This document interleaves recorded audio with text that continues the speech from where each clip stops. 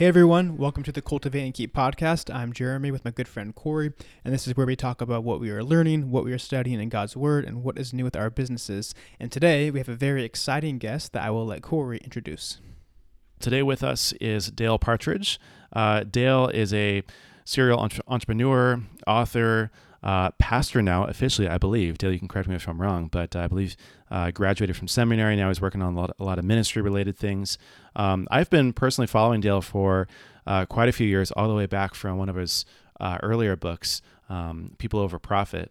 And so just been a huge fan for a long time. I think, Dale, you also kind of squarely fit into this interesting kind of niche of like Christians in business who are like, fairly notable and/or successful, but also have a really strong emphasis on ministry now. And so I was really keen to get you on the podcast to talk and just chat, be able to pick your brain. So Dale, I mean, how do you describe yourself today? What's kind of like the quick, 2-3 minute kind of spiel about how you got to where you are today, who you are, even if you want to give a little bit about your testimony, that'd be awesome. Yeah, so, coming out of the business world, I'm kind of going at it backwards. Usually pastors are in ministry. It's very, very difficult and taxing on their spirit and their soul and their family, and they move into business. That seems to be the trend from my experience. And, I just went at it a different way. The Lord had a different path for me and a different journey. But my experience as an entrepreneur, I was a serial entrepreneur, meaning that I was planting, look, I'm already using church language. I was starting businesses. I think I had 12 or 13 different businesses over like a 15-year period or so. And it was a really wonderful experience of getting something from idea up to start and moving forward. And obviously had a few of those that did very well. And that translated into ministry kind of like Mr. Miyagi in The Karate Kid. In terms of, I'm a church planter. I am a move to a location, get a church, specifically a house church, planted. And I'm the type of missionary church planter that there's two types in you see in the scriptures. There's ones which would plant a church, raise up men to pastor and plant other churches and send them off. And then there's church planters like Paul, who are men that would plant a house church or plant a church and raise up that body into I'm not going to say maturity, but close to it, and then they leave and plant another one. And that's the model that seems more natural to me, which is, again, in alignment with my history of starting businesses. And so I'm very comfortable not knowing where my next paycheck's coming from. I'm very comfortable taking new communities of people and rallying information around that. Now, there's, the secular principles that you would do that for a business. And then in the ministry, we know that Jesus says that I will build my church and the gates of hell will not prevail against it, meaning that he is the sovereign creator of the church. He's the one that's redeeming and saving and converting hearts and bringing them into his family.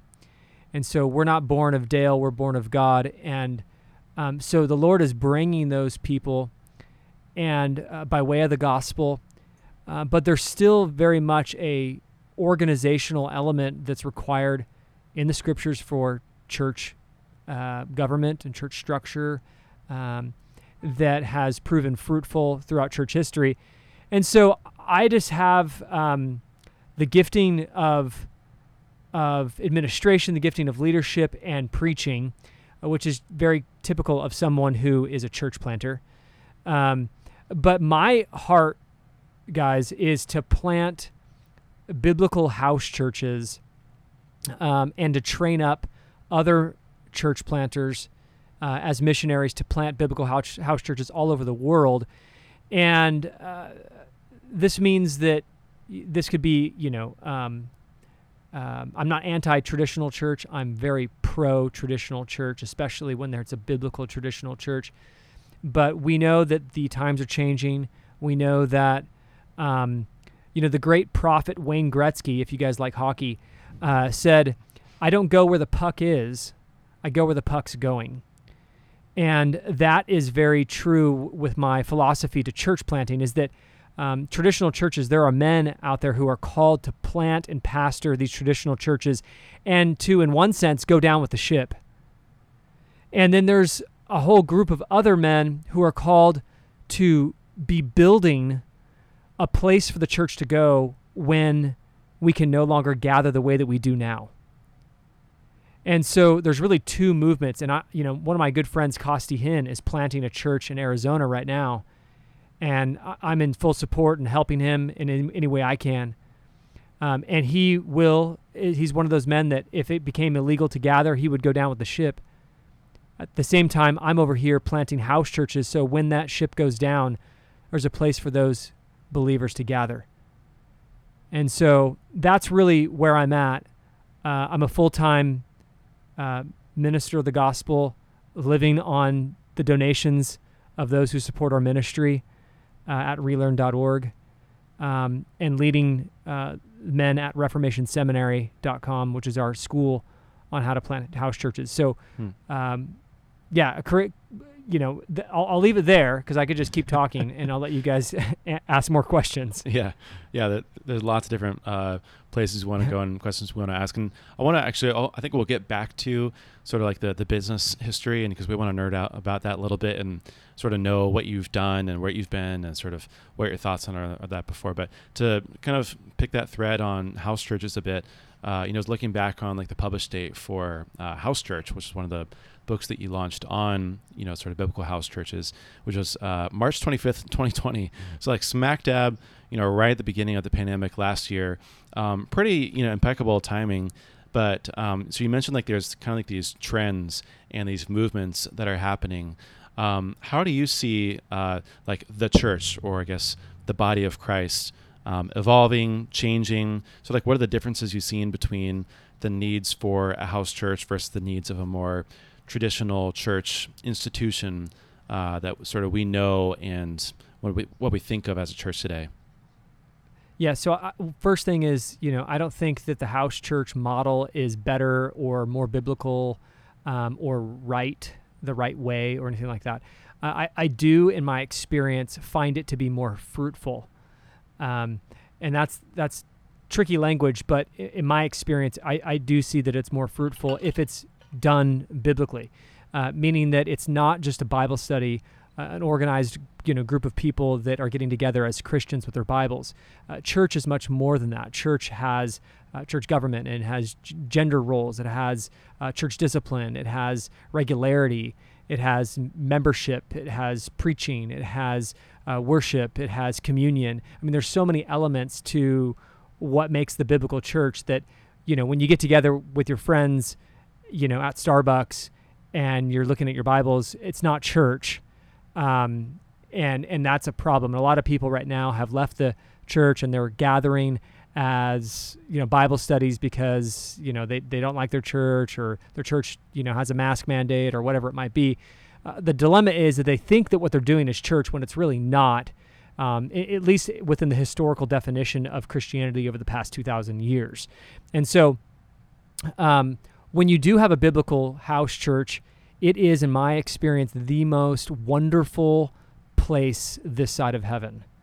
It is an opportunity and an environment that generates the intimacy that you see between the disciples of Christ in the Scriptures. The over 100 one another's in the Bible or in the New Testament really start to take shape and take root in the fellowship, that koinonia, participatory, reciprocating, deep, intimate fellowship that is that can be achieved when you're in a house church. Because the traditional church, the dilemma is that they're typically 10 feet wide and 1 inch deep. Now, not all churches are like that. There are some that work really hard to have intimate, committed relationships with one another. But it's difficult. Size is the enemy of intimacy.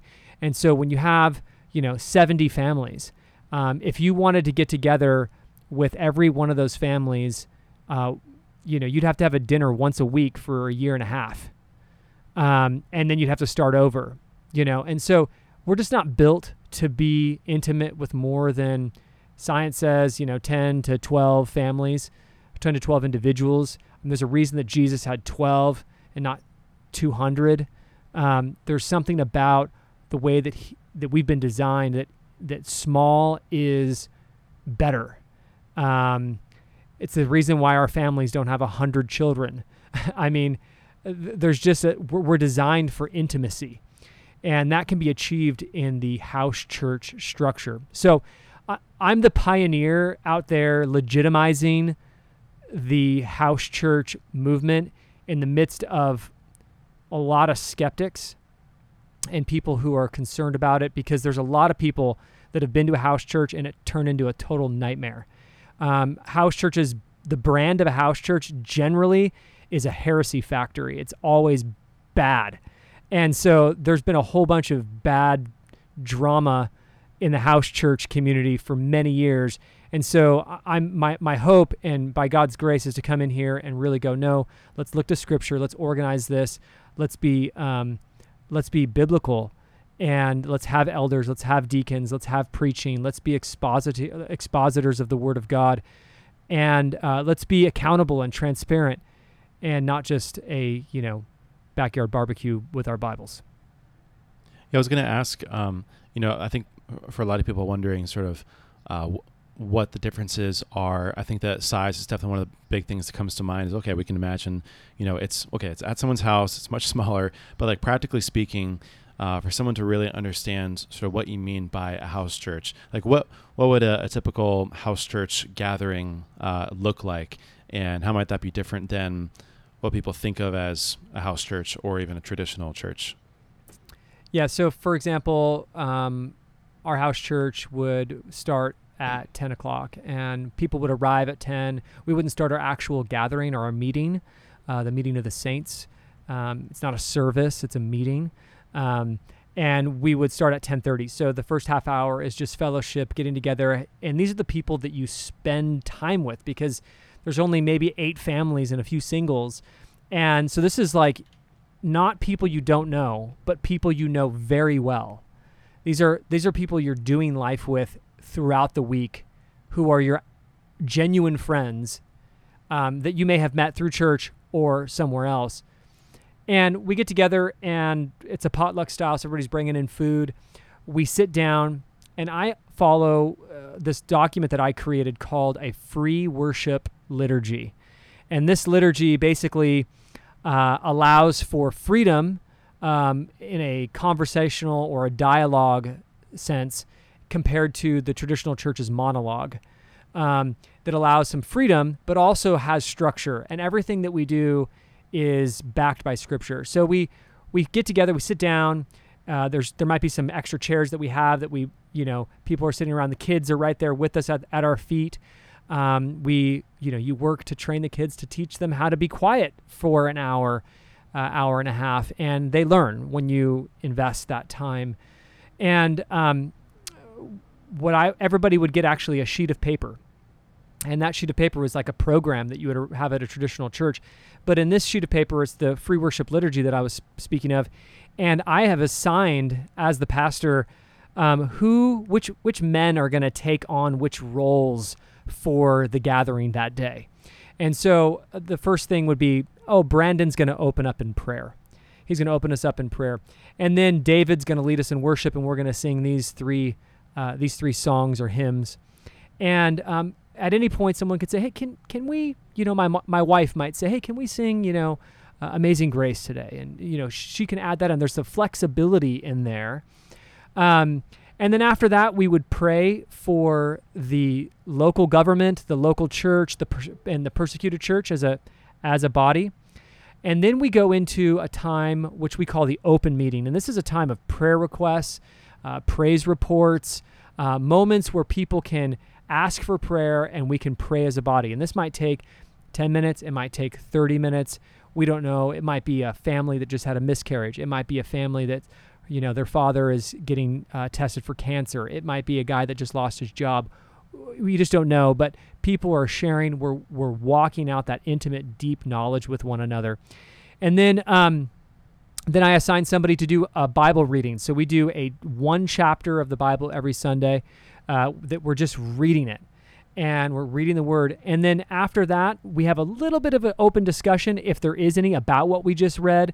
Maybe a gentleman has something that he had studied in advance on that passage of Scripture he would like to share for a few minutes. We give a little bit of margin there.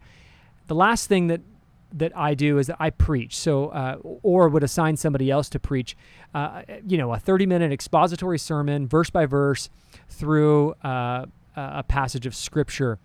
Usually going through one book straight through. And then when we're done with that, again, there's an opportunity for some conversation, but we do dive into communion. And before we take communion right there, we do kind of a moment of silence and reflection. The Scriptures are very clear about not coming to communion with a wrong posture, with enmity between a brother and sister, not being right before the Lord. And so we just take a minute and allow everybody to have a time to repent. Now, little r, repent, not the repentance that saves you. This is just the renewal of that repentance. Lord, I'm sorry this week I've done these things. Father, forgive me before I come to your table and partake of this bread and this cup. And we do that, and then we do communion as a body. We close up the meeting. We do announcements. The women will talk about what's going on for the women's meetings that week. The men's will talk about the men's meeting that week. We have a fellowship time of food and eating for another probably 2 hours where we get to have deeper conversations and fellowship together. And then everybody kind of gets out of there by, say 2:00. And that's the general flow of an average Sunday in a biblical house church. Yeah, that's neat. I was curious, how tightly or loosely do you govern these house churches? So I know a lot of what you're sharing is kind of how your house church operates. Do they all operate the same, or does everyone have somewhat of a different format they follow? Well, if you came through the Reformation Seminary program, which is a 1-year program, basically it's a missionary training program to send off house church planters that are qualified men as elders or deacons in a house church role. And so if you come through Reformation Seminary, then those gentlemen would likely have a very similar format to the format that I follow. Not exactly, but very similar. And they are all part of anybody that would plant after Reformation Seminary. The vast majority of them will be in our house church network, which we're still getting ready to launch out, which will be Reformation Fellowship. And it's a fellowship of biblical house churches that we will slowly open up to the public, letting people know where they are, not specific house addresses, but ways to contact individuals by city and state where they're at. And so we're working diligently on that. But, it's only as fast as we can get men into the program who are called to ministry, qualified to do that, and get them out through the program and out to plant churches. Yeah, a lot of what you're saying makes a lot of sense. At our church, we obviously, have church on Sundays. It's, corporate, it's larger. But we also have, small groups or home fellowships, we call them, that meet throughout the week. And, there's typically we call them home group pastors or someone that oversees that group. I know that's done, anywhere from Monday through Friday. And that's a smaller, more intimate setting. And our pastors often say, if for some reason, if you can't make church on Sunday, if it's Sunday church, or if it's your home group, go to your home group, because that's where you're going to, have a more intimate experience and, often a more, deeper understanding of what's going on in the Word and with teaching. I was curious for you guys, do you also have any type of small group or other gathering throughout the week, or is it just the house churches on Sunday? It depends. So we do have a men's meeting and a women's meeting every week, but it's not Bible study. It's usually just a get together. How's everybody doing? Sometimes we might study a Bible. Sometimes we might study a book. But when you do church according to the Scriptures in a small structure, you don't need anything else. And that's why nothing else is in the Bible. So when you do church on Sunday and then small group on Wednesday, it's not wrong. It's actually a great thing. It's extra biblical. It's not unbiblical, but it's extra biblical. There's the gathering of the saints that happens on the first day of the week according to the book of Acts. That gathering is the central and most formalized and most vital gathering that we need to be at. And so, traditional churches that have home groups, I think is great. I think it's a great substitute because obviously what a lot of the traditional churches do is they realize that the lack of intimacy that comes with the traditional church, and they see that people find it in the house church or in the home groups. The problem is when they call those house churches, because they're not house churches. They're not governing themselves according to Scripture in terms of, they're not inflicting church discipline. There's not an elder necessarily in most senses. There's not an elder that they're walking in submission, spiritual submission to as a family. They're not giving to that pastor or to that church. And so it creates kind of this hybrid version that I think a lot of churches are trying to figure out. And that's what my big dilemma is trying to explain the difference between what a lot of people are doing and what we're doing. But again, there's nothing wrong with small groups, home groups. They're great stuff. And it's vital for many of these churches to have. And so I'm very supportive of them. I just don't want them to think that that's house church, because it's not. If I can hop in with one question, just kind of clarify one thing that kind of piqued my interest, which was that you mentioned how house churches are with people who you know well and are usually sort of like a few families, and they're people that are sort of close-knit, that you're already, I would assume probably in like a similar place or stage in life. You have sort of like this rapport already built up with them. So if you're starting a house church from scratch, or if someone were to join a house church, is it, critical that they already know the people in the house church? Or is there sort of like room, and it's normal to get to know people through time, or to just sort of like recruit new people, even people who aren't Christians, to be a part of the house church? Yeah, so the only way that the church should ever be built is preaching the gospel. People are born again. They are baptized, and they are brought to the church. Or they come to the church and they're baptized as members of the church. And so the church biblically is not for evangelism. There are separate efforts. Evangelism is an outworking effort. And, we've been trained in American Christianity to outsource our duty of the Great Commission to the pastor. So we just invite people to church and have him do it for us. It's totally crippled the church. It's not right. And our job, in a house church where you have mature families and theologically and doctrinally sound, trained members who know the gospel, who are participating in the Great Commission, you're going to have members of your church that go out and they preach the gospel every single time they get their hair cut at their barber. And eventually there's a conversation, and say that this guy converts and is born again. That relationship and the discipleship that happens even between the gospel preaching and the baptism would be the member's responsibility to disciple that individual. And when that person says, I think this guy's a born again believer, like legitimately, bring him to the church so that we can get him connected and baptize him, and he could be edified by the body of Christ. And so that's my experience. It grows organically. We don't get to pick and choose who comes.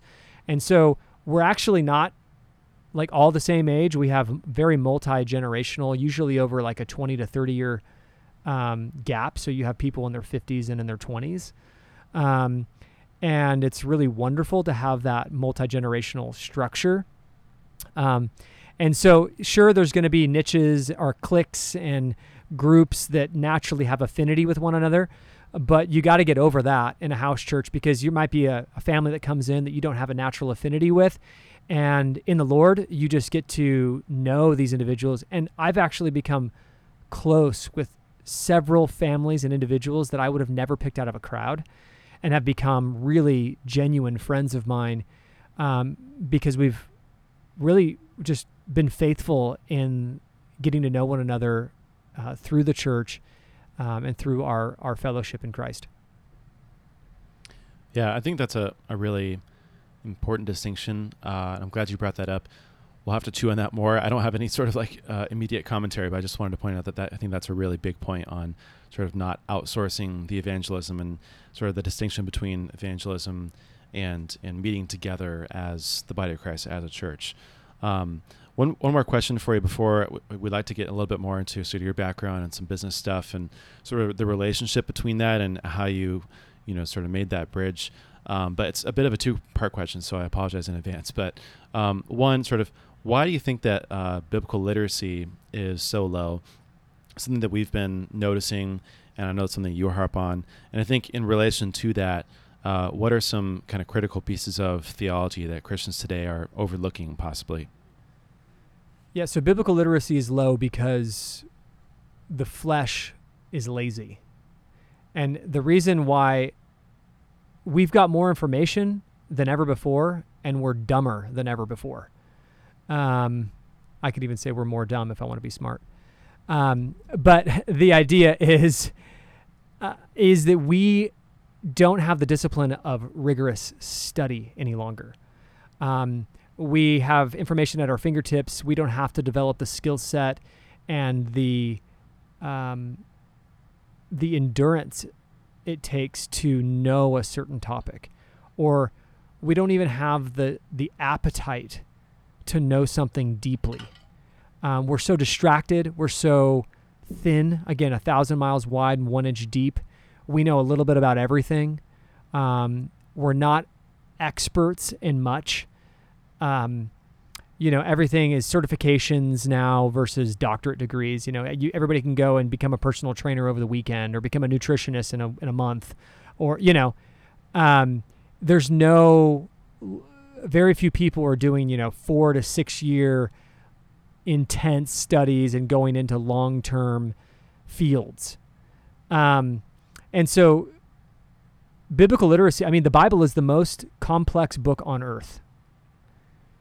And it's the most complex topic on earth. It's God. And so it requires substantial amount of study. People that think that I've been to church for 20 years and I've heard 180 sermons, on this topic, and I've read the Bible, and, people say these things, and I go, okay, let's just look at your theology for a bit. In my experience, if you look at even like the Ligonier's study on the state of theology, it's a mess. The average person can't tell you why Jesus had to be fully man and fully God. That's core theology.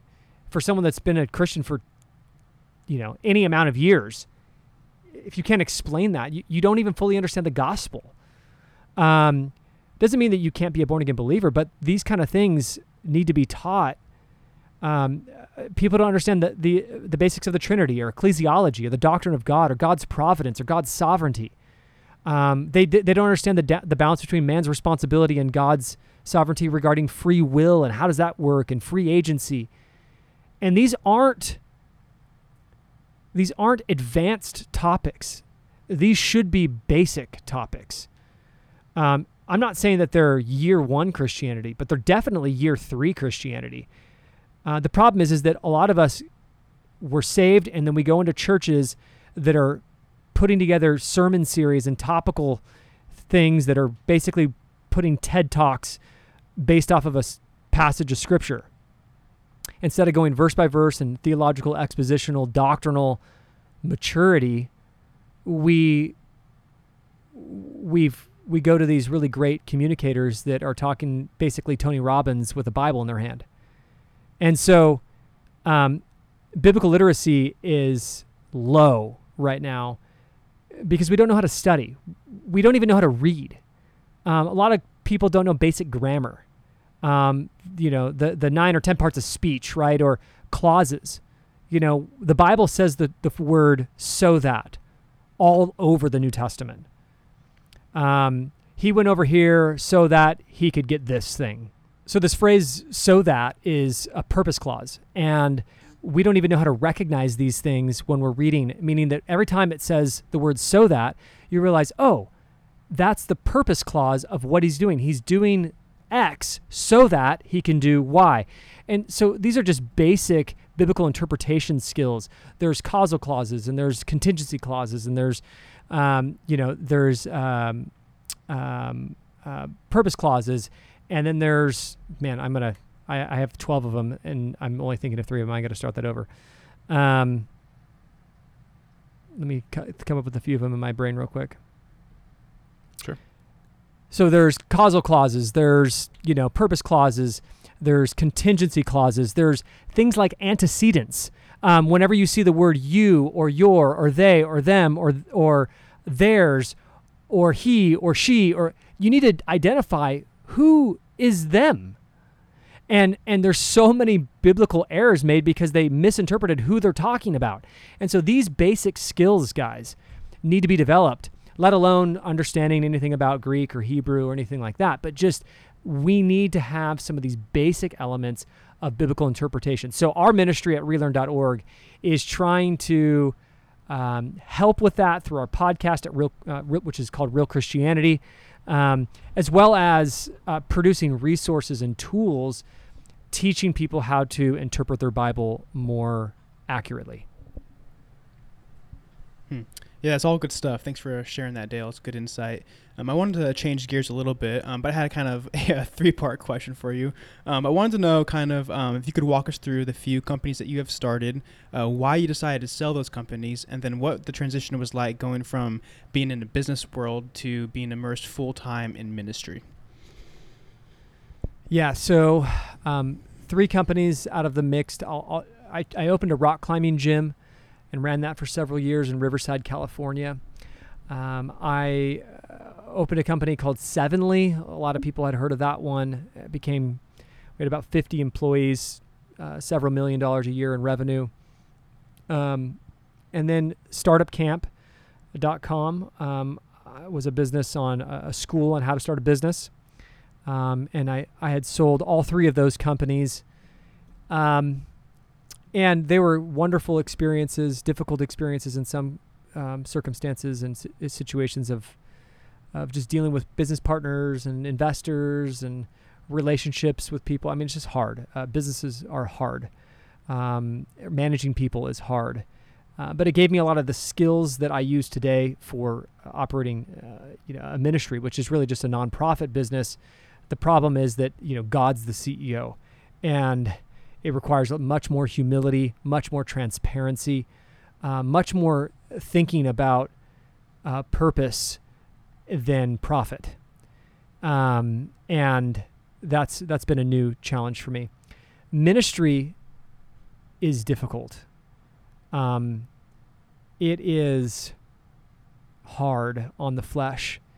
It's being able to serve and labor and love and sacrifice for very little income this side of heaven. It's for believing that the Lord sees what you're doing and will reward you. And that is a transition that requires a lot of time. As a pastor, you basically get a lot of people putting their hardest things on you, and you can't just go numb to it. You need to actually care, and it's hard to keep caring. So pastor life is hard, and I would tell anybody that's here that's going to a church on a regular basis and not supporting their pastor financially or by other means, please do so. Pastoring is very hard. It's one of those kind of underpaid, underappreciated positions. We will absolutely pay the guy to come install the dishwasher at our house. We will pay the person to teach our children math, but we will not pay the gentleman who does marriage counseling for us, or helped us break free from pornography, or gave us good sound theology that's changed our entire life and freed us from anxiety and worry. It's wrong. It's just a wrong way to think. And so, ministry's hard. The Lord has continued to provide for us graciously at relearn.org, and at our local church too. Our local church, when I was pastoring there, I'm not pastoring there anymore because I have just relocated, and we are getting ready to plant another church, Lord willing, in the next year. But yeah, it's difficult, and I'm enjoying it. I'm also in the midst of suffering from chronic illness for the past several years, which has been a gift.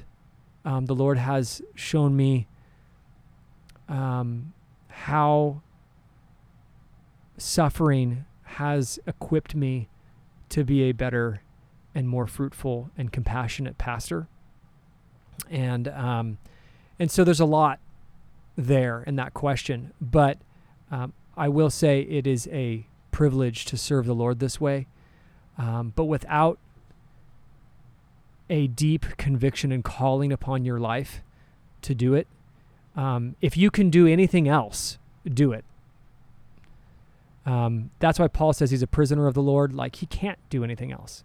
That's how I feel, is that I'm called to ministry, and I can't break free. And it's not something to hobby in. It's something that the Lord calls you, and if he did, it is you're a slave of Christ. And the work is difficult, but it's very rewarding. Yeah, Dale, if I can ask you a candid question, and then I want to also kind of tease that thread a little bit more on financial support for pastors and church and sort of tithing a little bit. But just from your experience, on sort of being successful, quote unquote, and you even have a book on this on Safe from Success in business and sort of financially, having, I would assume, some sort of financial independence or some sort of amount, right, that would allow you to not have to go back to a regular job, for example, or having some sort of thing to fall back on. How has that influenced the way that you live and what you spend your time on, and and sort of what you are doing today, doing ministry full time? Yeah, I mean, we live in a fifth wheel trailer right now. I mean, living it up. We're living in this for probably a year plus, with 415 square feet, with 5 people, 3 little kids, while we build a house. We do have some financial stability from the past that allows us to have some financial freedom and no debt, which is a blessing. And it allows us when our investments are functioning, which we had sold some properties and now are putting that money into new properties, and we can't touch that money in between, kind of thing. Those properties do give us the ability to not take much from the ministry, meaning that we don't need a lot to continue serving. I take a pretty modest salary, and I like that. I liked being able to serve and not have to be so dependent on donations, and to reinvest that money into the missions work and supporting our other students or other efforts that we want to create. So hopefully that answers that first question. Can you remind me the second part? Yeah. So I'm curious your thoughts on tithing and sort of giving, like, I'm curious your thoughts on tithing, because that's like the traditional sort of like method and vehicle for supporting a pastor and or a church institution as a whole.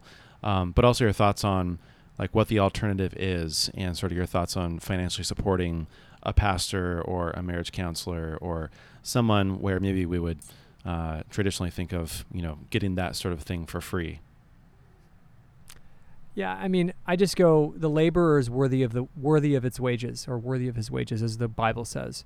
He who lives by the gospel, will be, or he who preaches the gospel will live by the gospel. I mean, the Bible talks about these things. I just think that if someone is offering you something, and it's benefiting you, and you can afford to pay for it,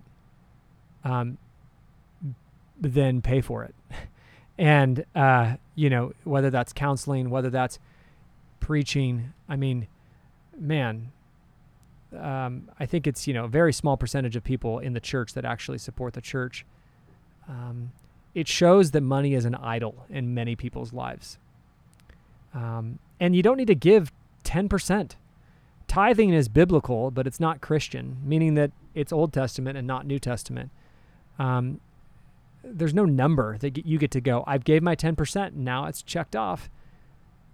God might tell you to give 80%. He might tell you to give 4. And so, I just go, give what you can. And I wish I had my Bible in front of me. I'd look up the 2 Corinthians passage that God loves a cheerful giver. It's not about the amount. It's about, are you being faithful with what the Lord has given you, supporting the ministry that is edifying you and your family. So hopefully that's helpful. Yeah, absolutely. And just to pull on that a little bit more, because I know some people are going to be wondering, okay, well, why does Dale believe that, or sort of like, where does that come from? Could you just really briefly describe, you don't have to, again, like cite the exact scripture, but just the thinking behind why you believe tithing is biblical but not Christian, in the sense that it's sort of Old Testament, it's obsolete, in sort of how you choose what to glean or follow from the Old Testament versus what is no longer applicable to today, for example. Yeah, tithing is a practice that's done for the Levitical priesthood under the Old Covenant to support the priests.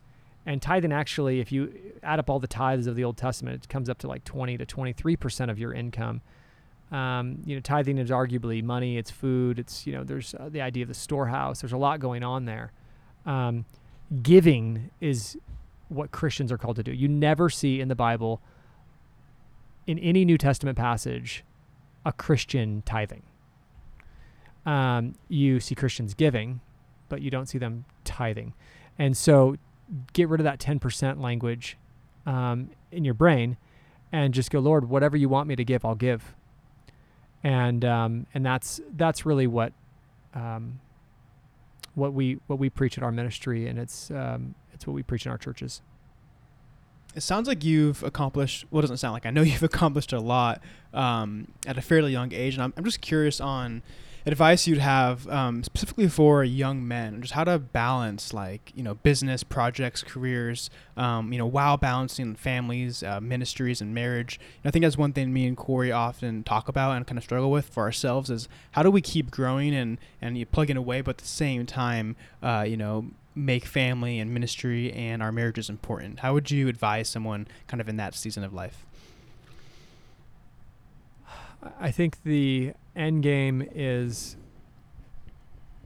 self-control and discipline. Everything has to be, as a man who wants to work, I can easily become a workaholic.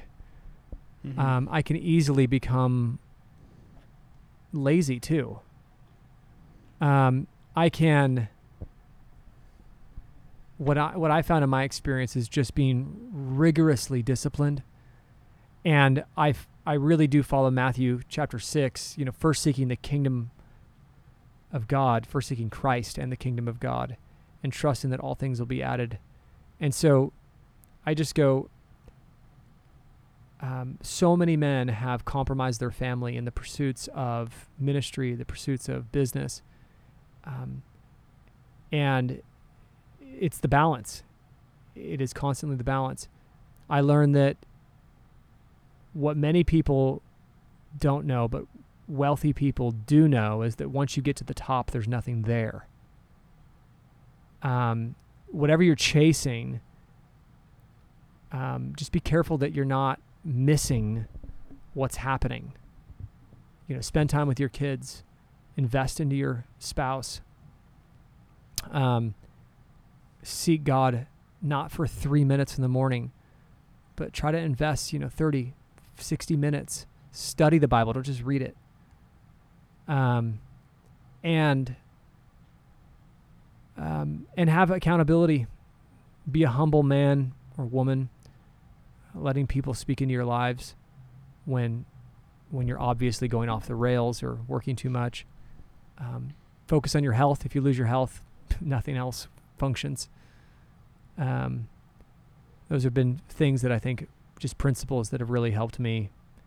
And then at the end of the day, just throw it all into the Lord's feet, because, he might take you on a crazy journey like he's taken me, and taking me to the top and to the bottom and to the hospital bed, to the campground that I'm living in right now. So there's so much going on. But I think if we just seek the Lord, everything else will fall into place.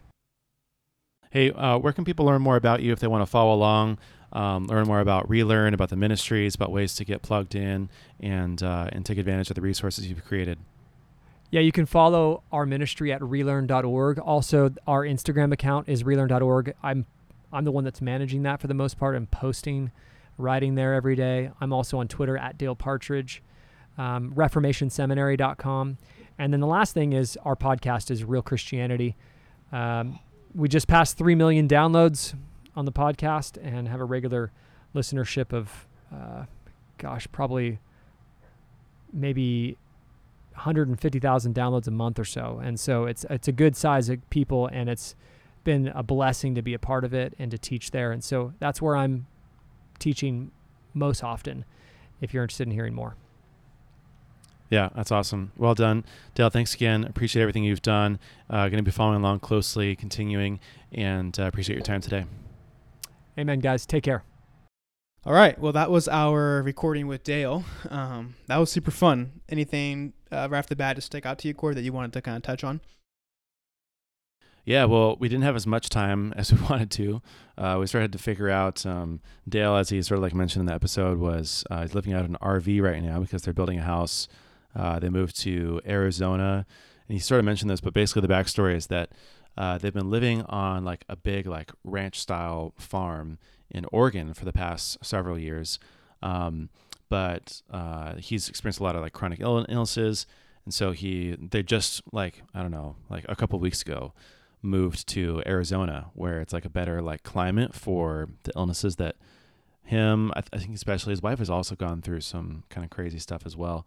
But anyways, we had to like talk on the phone and then record through here. So we didn't get to everything. But I feel like it still went really well, and we covered most of the main things that we wanted to. And I'm actually glad that we kind of spent as much time as on the house church kind of idea as we did, because that was like one of the bullet points I had, but I think there was actually a lot packed in there that really kind of encapsulates sort of who he is and like what he's working on, more so than a lot of the other things that I had that I wanted to talk about anyways.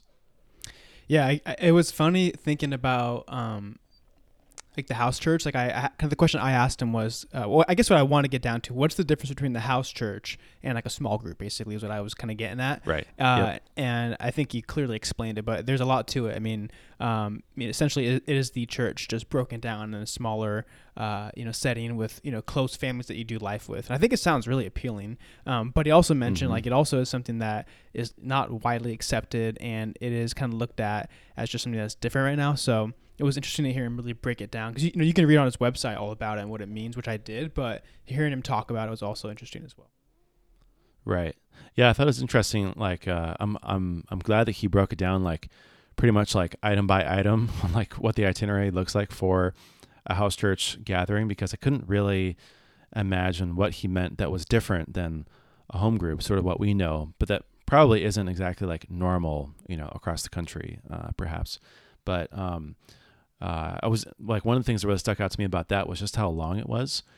So he said that, normally they would meet at like 10, they would like start officially at 10:30, and then they would like wrap up at around 2:00. And it's all like very sort of like dialogue and conversation based. It's like, even if they're like sitting down to like meet and like go over biblical stuff, it's very like dialogue based. And then after that, they like reserve a whole bunch of time to just like eat and like talk to each other and like have fellowship essentially. Which is interesting because, if I think about Foothills, we have Sunday morning, sort of traditional church, but like there isn't like a ton, like, you could like pull some people aside and like go to get lunch together, or maybe like chit chat before or after a service. But it's not like a ton of fellowship. And even at a home group, it's sort of a similar kind of thing. Like you might chit chat before, you might chit chat after, but it's not really like, it's not the same vibe as like just like hanging out with friends. If that makes sense. Well, you think about like, I think home groups, and like even you think of like Common Ground or like bigger settings like that, I think they work hard to foster the like community aspect, and like, hey, let's hang out after, we're gonna play volleyball, or we're gonna have dessert kind of thing. Yeah. And it's kind of like you're pulling teeth, like you're trying to get these people to stay together, but I mean the reality is like most of those people probably like don't do life together, right? Maybe that's their home group or whatever they attend, but like their closest friends probably go somewhere different. And I think that's what makes the house church different, is that it is people that you are doing life with, right? It'd be like me, you, and like Nick and whatever, our close friends and our wives, like doing this kind of thing together, which means like our fellowship and community would be natural because we're all like best friends and we all hang out, often. So it makes like, you think of how, from 10 a.m. to 2 p.m., that seems like a long time, which it is. But when it's with people that you would hang out with anyway, like it does make sense what he's saying. No, totally. Yeah, it's interesting. It struck me like part of me, just I want to be careful. It's not just like confirmation bias and I'm just sort of like agreeing with, hearing what I want to hear essentially. But part of me is like, yeah, I mean, I feel like that's part of why, Monique and I have struggled with church or with home fellowship in the past. It's just because it's not like, with a lot of close friends, like maybe there's like another friend or like another, like, a group of people that we know well, but aren't like super close friends. But it really is like an entirely different dynamic when it's a bunch of really close friends. Like that's a whole new kind of deal. Yeah. I think one other area we didn't really touch on a whole lot, which I wanted to spend more time on, was kind of what he's done in business. But I mean, he's done a lot. I mean, I think if you're listening and you don't know what he's done, like go look at his website, so go read his biography. But he's, he mentioned those 3 businesses, and I feel like he downplayed one of them. But one of them had over 50 employees, and I imagine it was a pretty good exit sale when he sold it. But I mean, I'd hope so. Yeah, it'd like have to be. Yeah. And that's interesting. Yeah. And then we also didn't get a whole lot into like some of his illnesses. But do you know like a bit more of kind of what he's experienced in that sense? Man, I've like seen it or like read about it here and there. There's been like a few things that he struggled with, but I think a lot of it is like sort of like internal. I'm not even gonna try to. I have no idea. It's like not like. It's serious. That's all that matters. I mean, right? Like, yeah, he almost lost it's his really life serious, when he but was it's 7, not like right? he has. Right. It's serious, but it's not like he had cancer. It's like he's had like these like really tough diseases that have like affected his like energy and like the way that he like functions and stuff like that. But yeah, I mean, despite that, so like going back to sort of what he's done. I remember hearing on another podcast interview he did, start talking about even the rock climbing gym, how like, I mean, like it's not a small thing to like start a rock climbing gym. Like you have to get a ginormous space. You have to like build out all the like, rock to climb on, like all the equipment essentially. And he did that for a few years. And I think that Sevenly was sort of like born out of that in a kind of like a tangential way. But yeah, I mean, if you have 50 employees, that's at least, $5 million a year. He said, multiple 7 figures, but my guess is it was even doing 8 figures a year in revenue. And then he also had Startup Camp, which is sort of like teaching people to build an online business. And, that I think, it's basically who's selling ebooks and courses and sort of like programs to train people how to start businesses. And, there was like an official sale. Like I remember, it being handed off to someone, like the new owner introduced themselves, and like, it wasn't just like a small sort of like discreet, like, it was a whole kind of changeover. So and they're all very different, like rock climbing gym, t-shirt, retail, and then we have, like digital products, like very, very diverse set of experiences.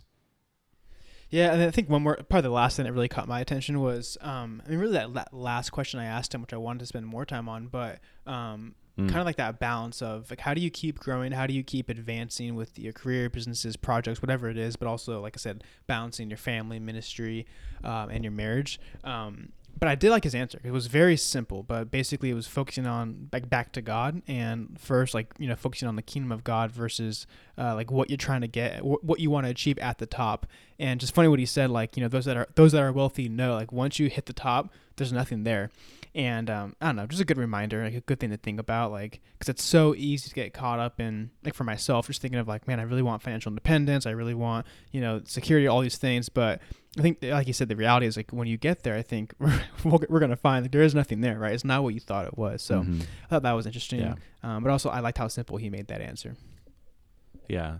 One thing that stood out to me from his response was, he was like, it's all about self-control and discipline, and like just having sort of like fighting against the flesh to like just, do it every day, and just like make it a part of like your life and routine and habit, just to make it happen, to basically like design that balance into your life instead of waiting or hoping for it to just kind of magically happen.